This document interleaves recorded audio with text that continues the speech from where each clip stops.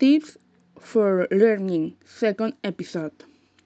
The third tip would be to have your materials at hand. That is, before sitting down to study, gather all the materials you are going to use so you don't have to interrupt your studies. Fourth tip. When you are studying, write down the most important or underline it in order for you to recover the main ideas of the subject you are dealing with. Fifth, use diagrams that help you raise the main ideas. For example, concept maps, synoptic tables, mind maps, among others.